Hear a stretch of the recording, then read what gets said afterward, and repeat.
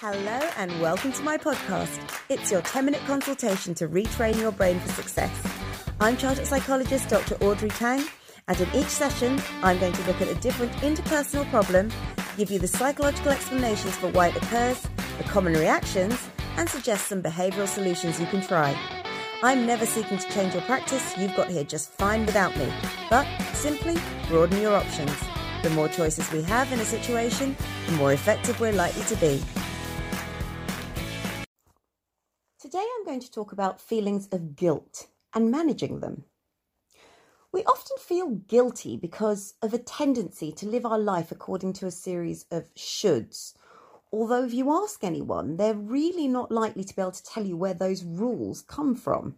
I mean, who said women should be caring or nurturing, or that men shouldn't cry? Who said we should be a certain weight or size or shape? A lot of this may well be shaped by the media or by stories, but they are not necessarily rules for a healthy life. Our families are also whom we learn from, and our culture can also give us series of rules and regulations, even if they don't necessarily always apply outside that culture.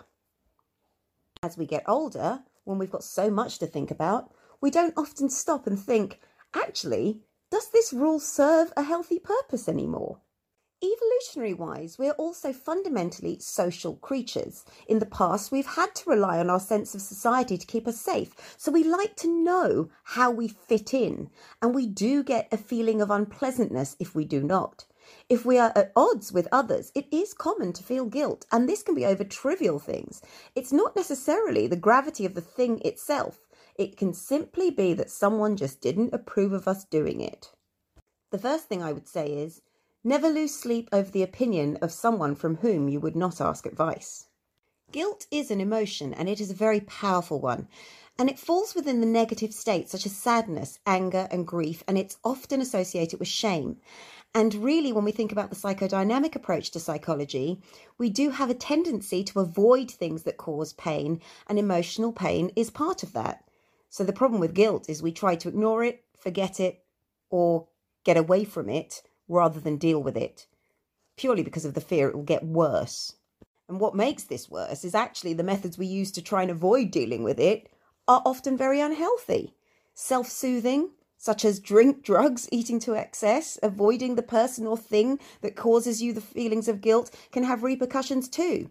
Because there, it's not only our own health that may suffer, but it might be the emotional health of those around us. It might be our families and children who are affected by those behaviour choices. Guilt can also literally weigh us down. It may mean that we walk smaller or we wear black trying to hide. We can also almost push others away.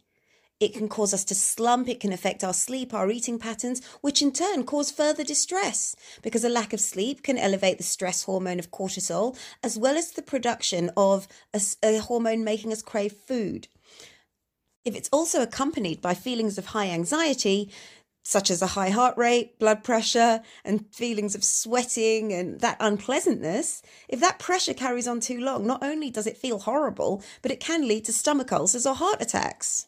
So how can we let go of those feelings of guilt? Well, first of all, we need to stop people-pleasing.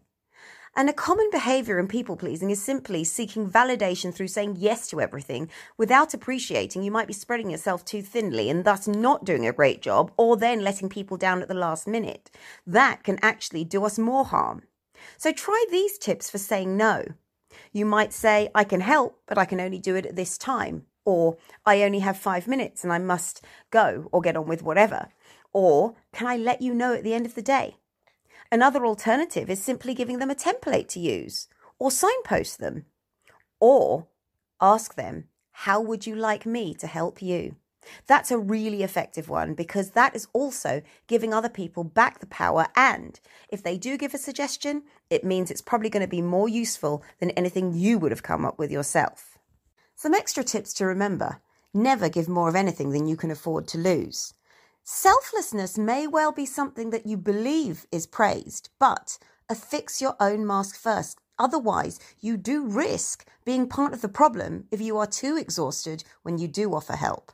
There's also a difference between giving someone a hand and someone taking advantage. So if you're always asked to babysit, for example, then maybe give your relatives your availability or help them with finding childcare. You might even have a conversation with them about why they require so much support. They may not think that they were burdening you, so you've got to talk, you've got to communicate, because communication gets to the root of the issue, which allows you to find a healthier solution. When it comes to feeling guilty about perhaps not sticking to a diet or not sticking to practicing a skill or whatever it might be that you've committed to, always remember your why. Remember why you wanted to do it in the first place. And it's okay if that why isn't necessarily socially acceptable. You don't need to tell anybody what it is. And always remember that a slip up doesn't mean you need to sabotage anything further. You slip up, it doesn't matter. Just get up and start again. Surprisingly common is a worry about not being a good enough friend, but remember that friendship is a two-way process. Don't build a friendship or relationship on gifts for a start. That's quite important. But when it comes to time and energy, it is important to remember that you both need to work. What I would say is consider the affirmation, my time and energy are valuable and I spend them wisely. The way I see it with friendships is you may give a lot to a friendship, but whatever you give in some way is often returned.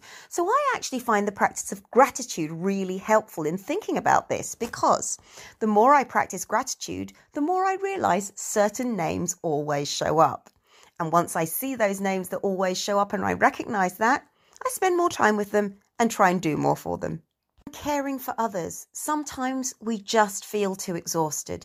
Do not forget that self-care is hugely important. If you look after yourself, you are more energized and you are better able to care for others.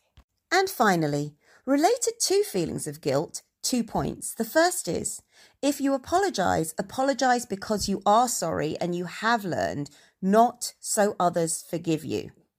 And when it comes to holding grudges, to take a quote from Buddhism, that's simply like holding onto a hot rock, waiting to throw it at someone. Don't let it burn your hand. You're worth more than that. So forgive others, not necessarily to make them feel any better, but to actually release their control on you. And that comes to the end of our session.